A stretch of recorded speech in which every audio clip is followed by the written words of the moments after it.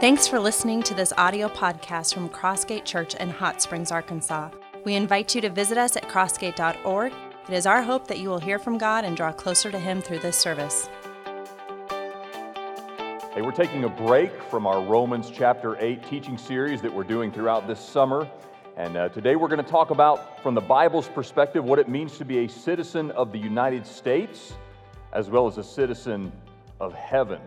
And I personally am very proud to be a member and a citizen of this great nation of ours. I'm equally and even more so thrilled to be a citizen of heaven. You know, I'm a child of the 80s.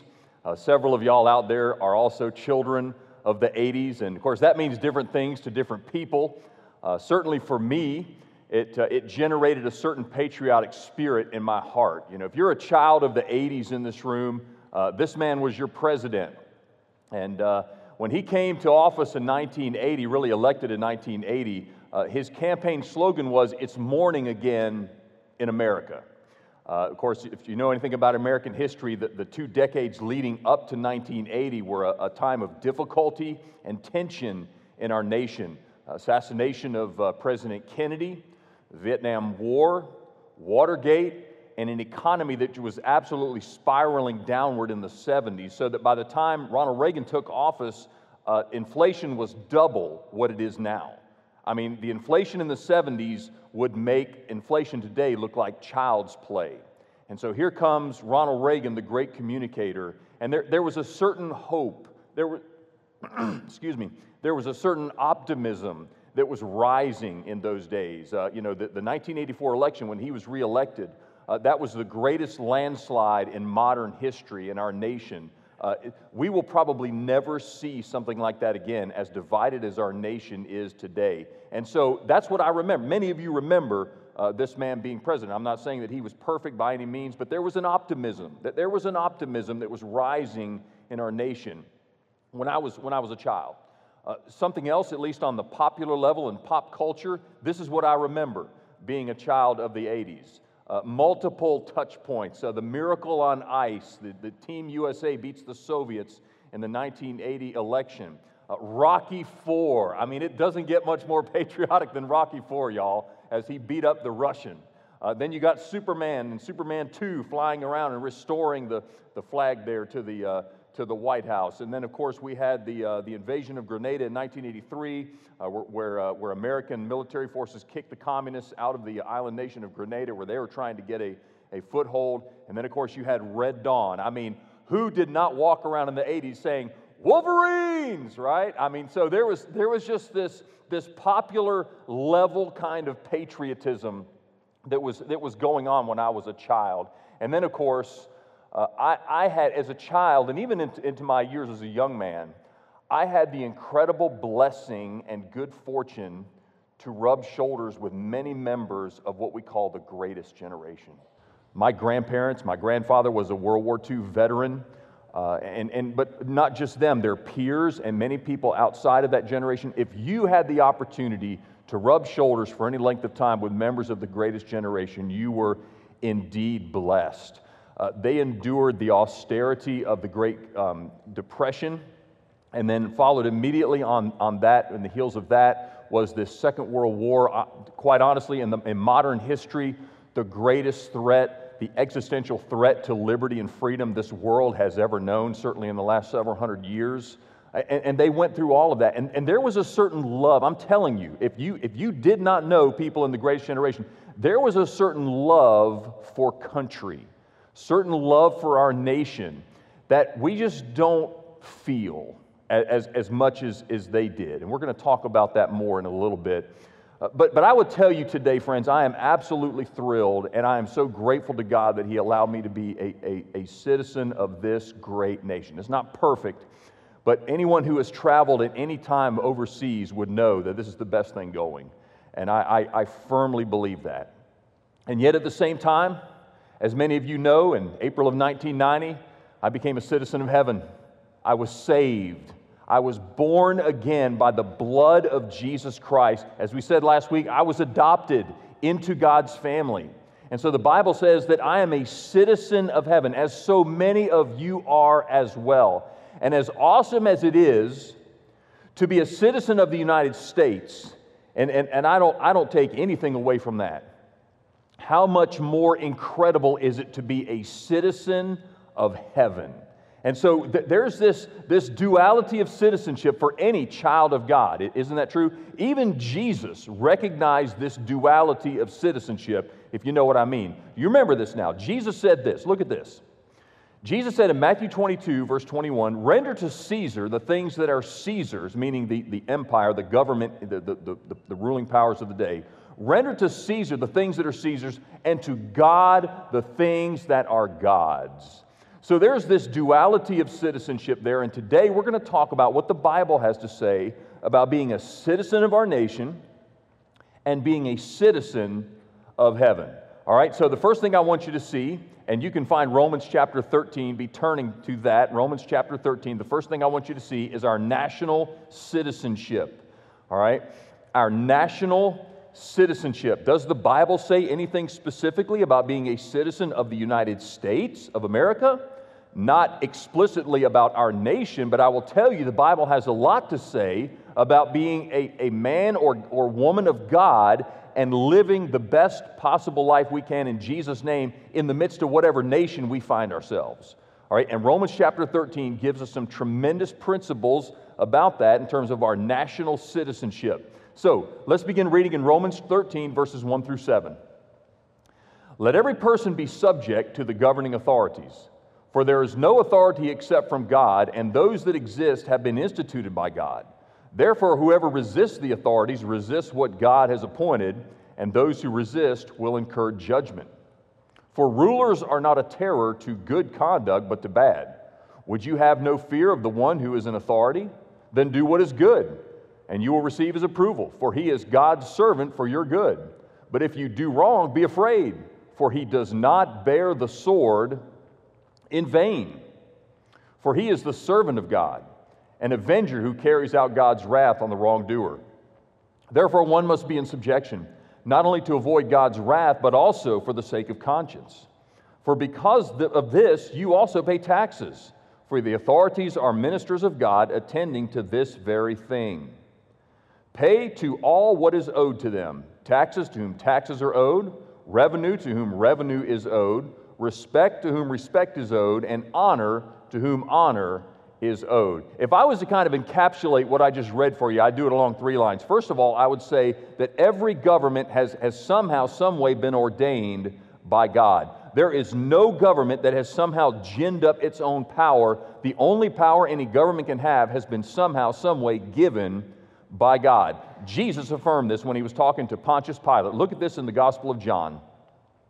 John 19, verses 10 and 11. Pilate said to Jesus, "Do you not know that I have authority to release you and authority to crucify you?" And Jesus answered him, "You would have no authority over me at all, unless it has been given you from above." There's no government. Even Pilate and all the atrocities that the Romans propagated, somehow, some way, God was behind them having that authority. Same thing with our nation today. Second thing is this, not only that the governments and all the powers are ordained by God, but we as citizens have a responsibility to obey those powers, provided they don't forbid something that God commands, or they command something that God forbids, right? I mean, this is a famous verse, Acts chapter 5, verses 28 and 29. The high priest said, "We strictly charge you not to teach in this name," meaning don't preach about Jesus anymore. "Yet here you have filled Jerusalem with your teaching, and you intend to bring this man's blood upon us."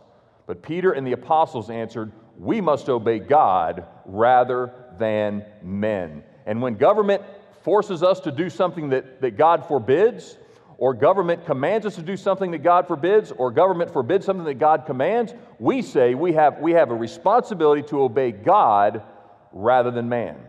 But anything short of that, we are to follow the powers that are over us. That's what it says in Romans chapter 13. And then the third thing, of course, is what is the role of government? Right? What is the role of these governmental powers that God has ordained? Well, at the end of the day, it's to safeguard innocent people and the people who are doing right, and to restrain, if not punish, those who are doing wrong. That's what we see in Romans. You say, okay, so Pastor Phil, what are some responsibilities that we have as citizens? Based on what you see in Romans 13 and the Word of God in general, what are some specific responsibilities that we have as citizens of our nation, in this case, the United States? Well, I think Adrian Rogers hit it out of the park, and you can't really improve upon some of the things that he shared many years ago, but I'll tell you some of which are this. And you're going to hate to hear the first one. First of all, you got to pay for your government. You see that in Romans chapter 13? You've got to pay for your government. I know there's some people out there that say taxation is theft, but the Bible says pay taxes, to whom taxes are due. Jesus Christ paid his taxes. There are 2 occasions when Jesus specifically paid his taxes. You may remember the famous story where it was time to pay taxes, and Jesus said, Peter, go get a fish out of the water. He brought a fish out of the water, and there was a coin in his mouth. You say, Pastor Phil, if it was that easy, I'd be happy to pay my taxes too, right? Well, the fact is, regardless, we are told to pay our taxes, right? Now, the government does warn against, the Bible warns against excessive taxes in the Old Testament. In many places, there was a warning about excessive taxes, and certainly, the Bible prohibits subsidizing idleness and laziness with tax money. The Bible says if a man will not work, neither shall he eat, right? There is a prohibition on there, right? And certainly there are ways that we as citizens can speak into the tax code in our nation, but at the end of the day, we have a responsibility as God's people to pay for our government. Secondly, we also have a responsibility to pray for our government. Maybe you have seen these verses before. 1 Timothy, look at this. Chapter 2, verses 1 through 4. First of all, then, I urge that supplications, prayers, intercessions, and thanksgiving be made for all people, for kings and all who are in high positions, that we may lead a peaceable and quiet life, godly and dignified in every way. This is good, and it is pleasing in the sight of God our Savior, who desires all people to be saved and come to the knowledge of the truth. We have a responsibility to pray for the leaders of our nation, and not just the ones we agree with. Amen? Right? We have a responsibility. In plain language, if you're more fired up about praying for Donald Trump than Barack Obama or Joe Biden, you're wrong. Or if you're more fired up about paying for Joe Biden or Barack Obama and not as much for Donald Trump, you're wrong. Whoever is in a position of authority needs our prayers. Maybe they need our prayers in order that they be saved. Or maybe they need our prayers because they need wisdom. And that's not just at the national level, it's the state level, local level. We have a responsibility to pray for our leaders. Psalm 122, look at this. Pray for the peace of Jerusalem. May they be secure who love you. Peace be within your walls and security within your... There's a command, pray for the peace of Jerusalem. Now, certainly Jerusalem is a special place on the entire planet, and we should pray for the peace specifically of Jerusalem. But if you contextualize this, Psalm 122 is written to people who were citizens of that nation. So likewise, we should pray for Washington, D.C. We should pray for Little Rock. We should pray for the places of leadership, that those places would be filled again with wisdom and emptied of chaos and insanity and all these other things that are characterizing the political process in many ways. We've lost civility in our nation, quite frankly. We have lost civility in our nation. We have lost the ability to disagree with someone and not hate them at the same time. Pray for the peace. Pray for the peace. And then one other, Romans chapter 10. Look at this. My heart's desire and prayer to God for my fellow Jews, again, fellow citizens, is that they may be saved. For I bear them witness that they have a zeal for God, but not according to knowledge. We should be praying for our neighbors. We should be praying for other people by name, other fellow citizens of our nation by name, that they would come to know Jesus Christ, that they would come to know the Savior that we know, that one day they too would be citizens of heaven. That's a great prayer. And so we've got to pay for our nation, but we're commanded to also pray for our nation. You know what else we need to be doing? We need to preach to our nation. We need to preach to our nation. That's another responsibility we have. Listen to George Washington, the first president of our nation. Of all the dispositions and habits which lead to political prosperity, religion and morality are indispensable supports. In vain would that man claim the tribute of patriotism who should labor to subvert these great pillars of human happiness. Meaning, if you're not supporting religion and morality as the bedrock that makes a democracy work, you're subverting everything. These firmest props of the duties of men and citizens. Here's the deal. If you have a democracy, what ultimately rules a democracy? The will of the people, right?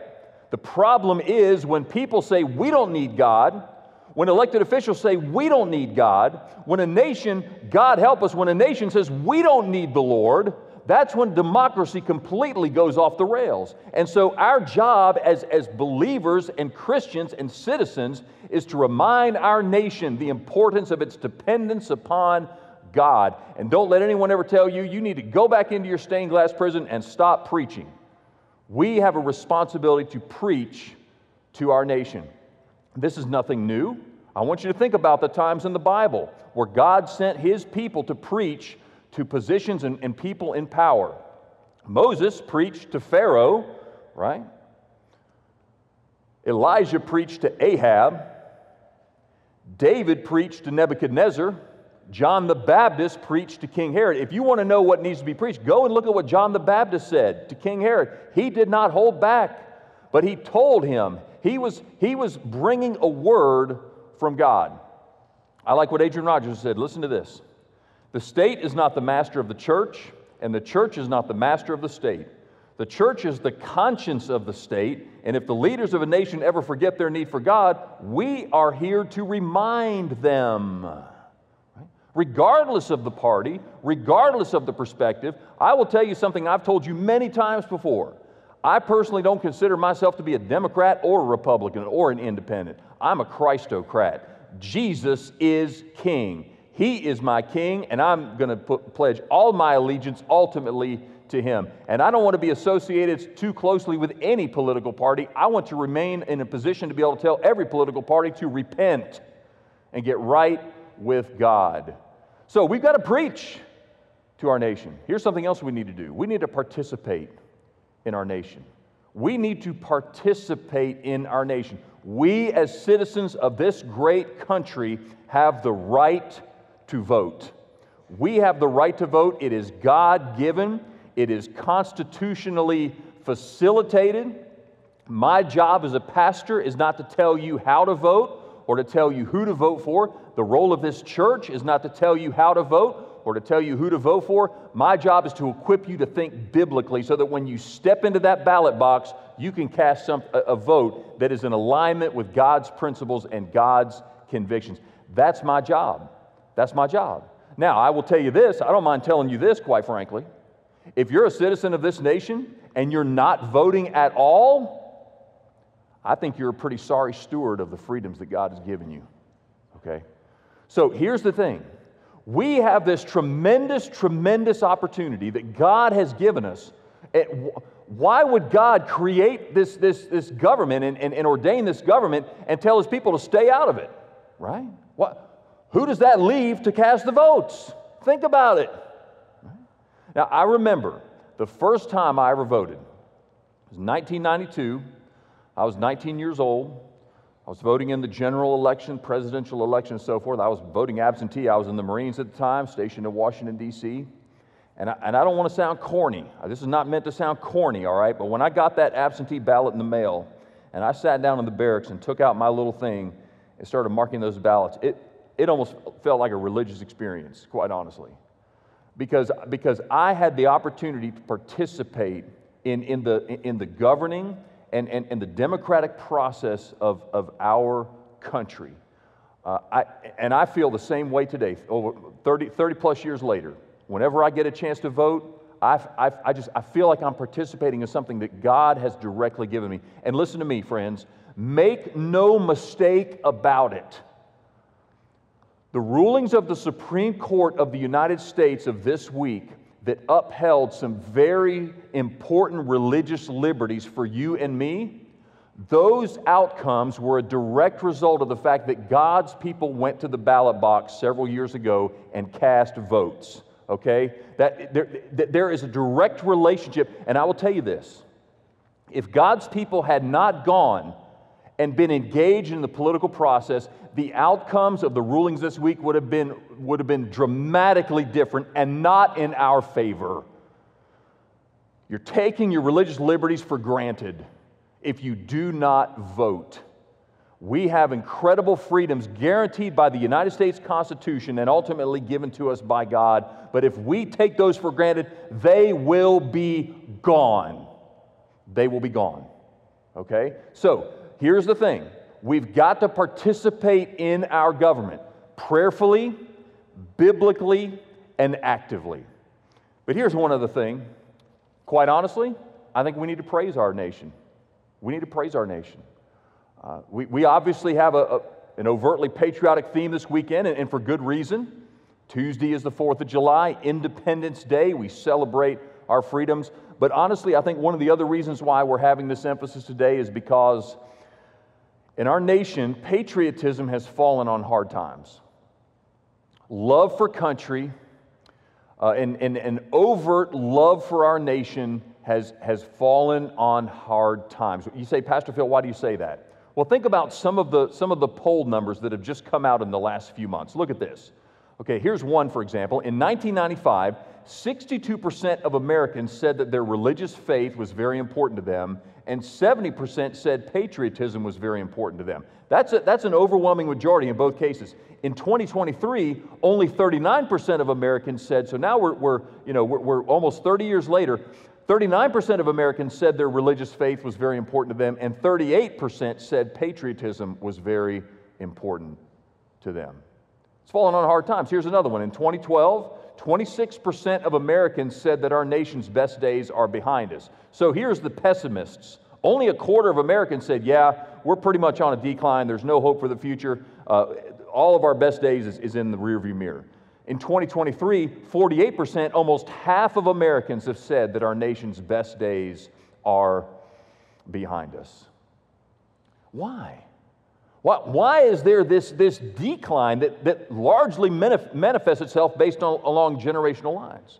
Well, the late political commentator Charles Krauthammer said this. Look at what he said.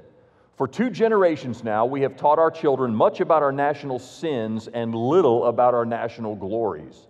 This is un-American and destructive. And it naturally leads to large numbers of citizens saying, I'm not proud of my country. Is America perfect? Absolutely not. I mean, you don't have to hardly be able to read anything out of a history book in order to know that there are some national sins that our nation has committed, as every nation has. We're no different. But at the same time, there have been some incredible things, yes, I believe that God has done for this world through our nation. And our nation continues to set the pace in so many good things, in so many good ways. And yet, if the generations coming up are only hearing about the bad and not the good, absolutely you'd have a dismal perspective on the United States of America. I like what Tim Scott said. I love this brother, and not because of his political affiliation, color of his skin, or anything. I love his heart. Listen to this. Let's stop telling Americans the lie that we live in a racist, declining country that is not the land of opportunity, it's the land of oppression. That's exactly what many of the next upcoming generation is hearing. This is the land of oppression. It's always been oppression. It's always about oppression, right? Let's stop selling the drug of victimhood and the narcotic of despair. Let's help the American people see that we are a nation that rises to the occasion. There is an optimism when I hear Tim Scott and others speak. This is not an endorsement, by the way. This is just me simply saying, I love this man's heart. Okay? There's an optimism about who we are as Americans and the potential in our nation. Now, I firmly believe in the inherent goodness of our founding charter documents of 1776, Declaration of Independence, 1789, the U.S. Constitution. I believe that there's goodness there and there's liberties and freedoms promised. Now, do I believe that we have applied those liberties and freedoms in a perfect way over the last 200 plus years? No. We are moving in the right direction, but I will tell you this, I totally disagree with and I totally oppose this philosophy in our nation today that says that these documents are systemically and irreparably broken and we just need to burn the whole thing down. I totally oppose that. And I am all about seeing the liberties and freedoms that we see, again, in the Declaration of Independence and the U.S. Constitution rightly applied to our citizens, and we continue to ardently do that.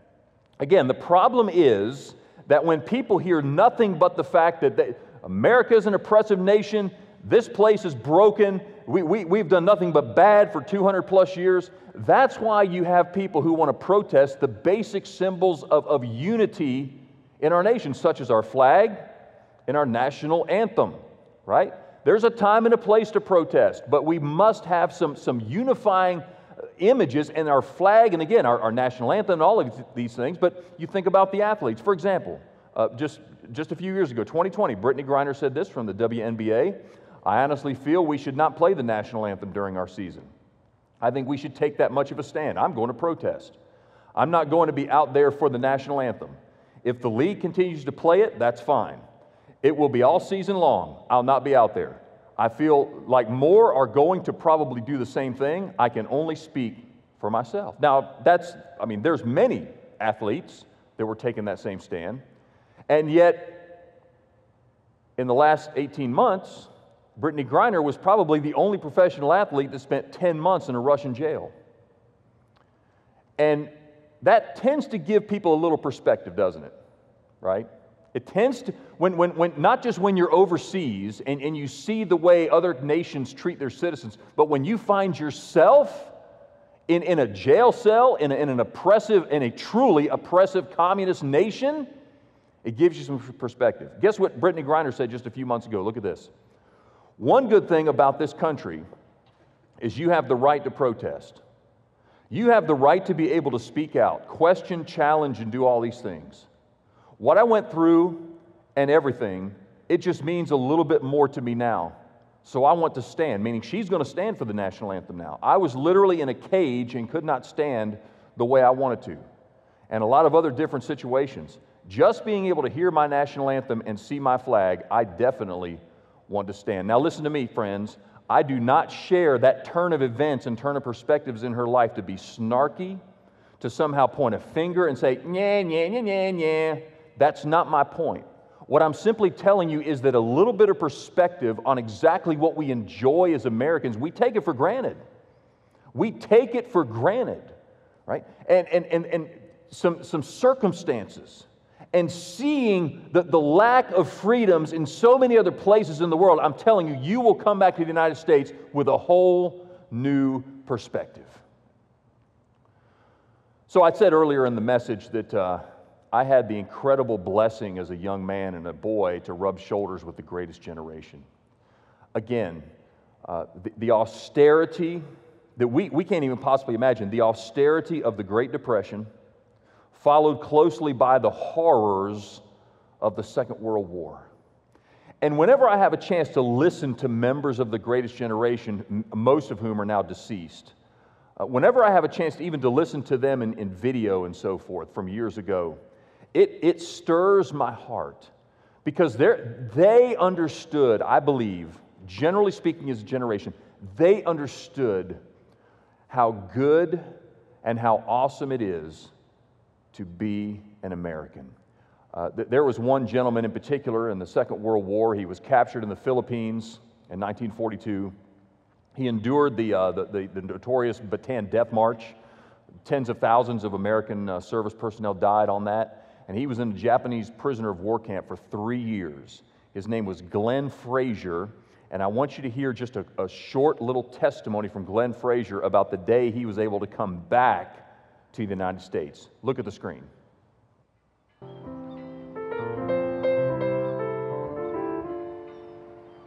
We sailed under the Golden Gate Bridge and into San Francisco Bay.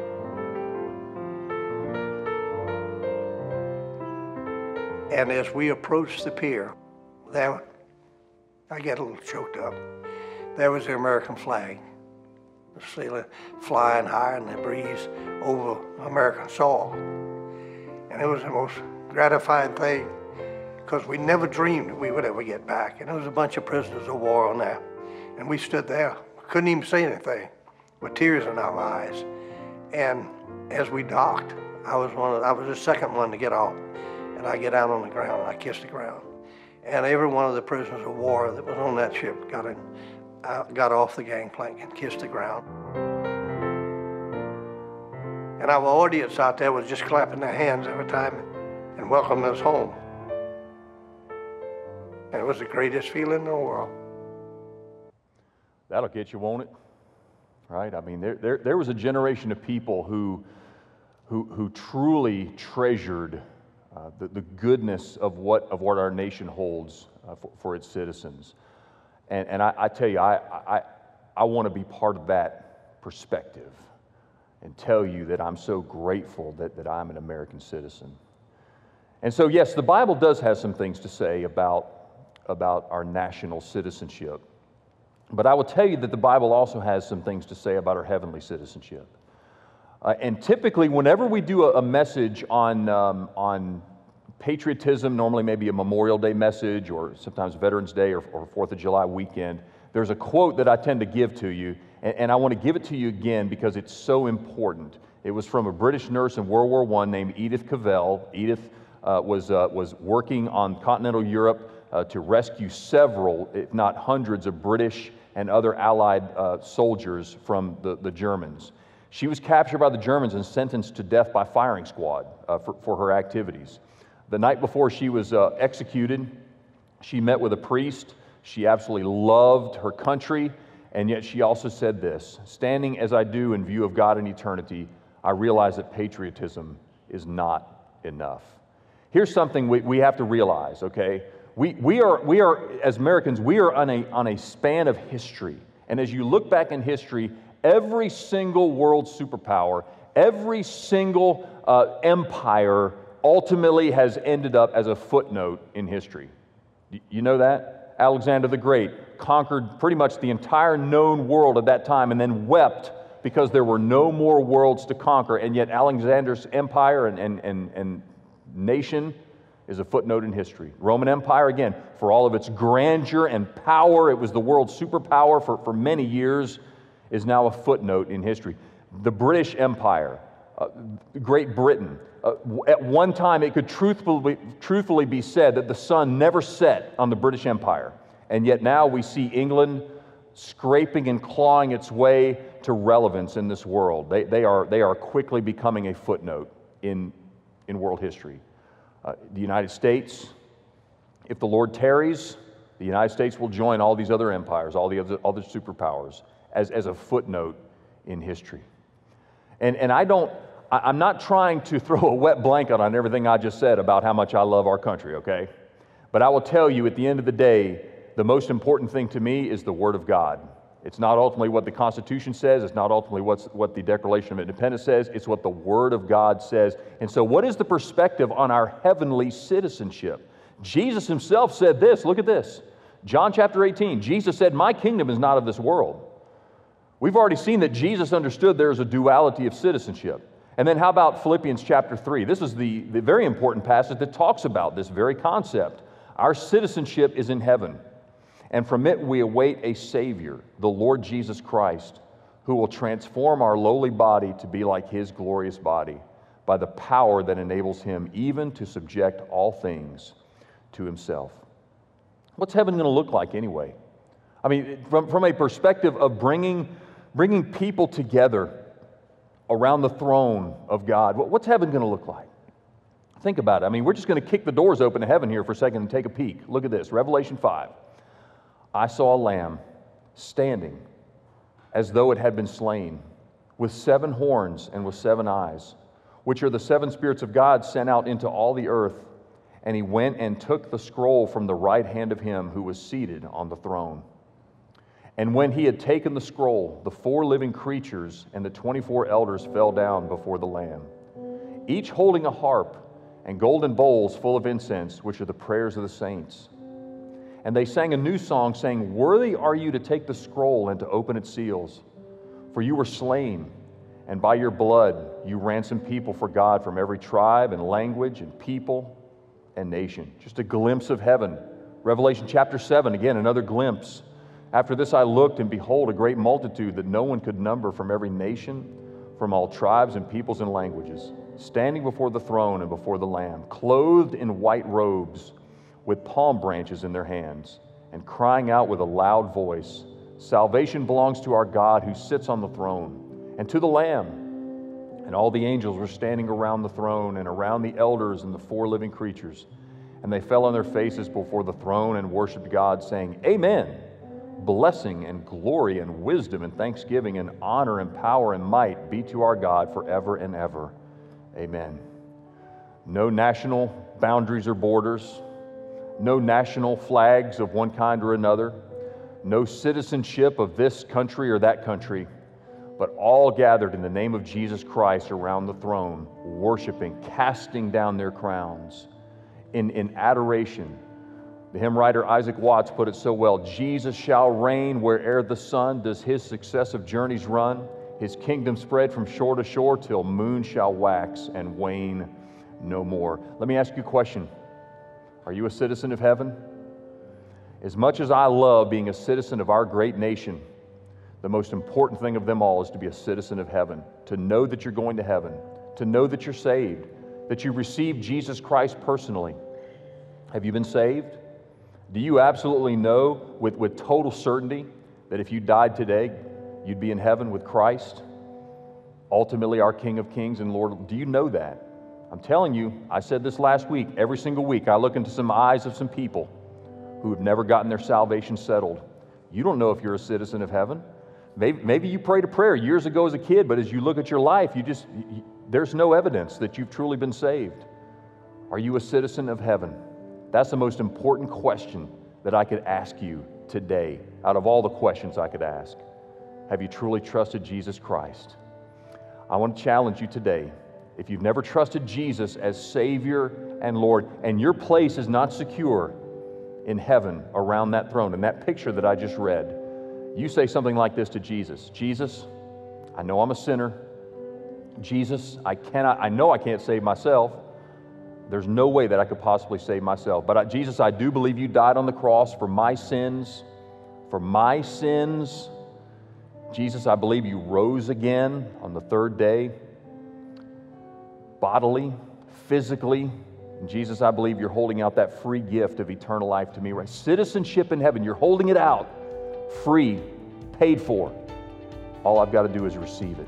We invite you to join us in person at our campus located at 3100 East Grand Avenue in Hot Springs, Arkansas. If we can pray for you, send us an email at prayer@crossgate.org. Thanks again for listening to our audio podcast.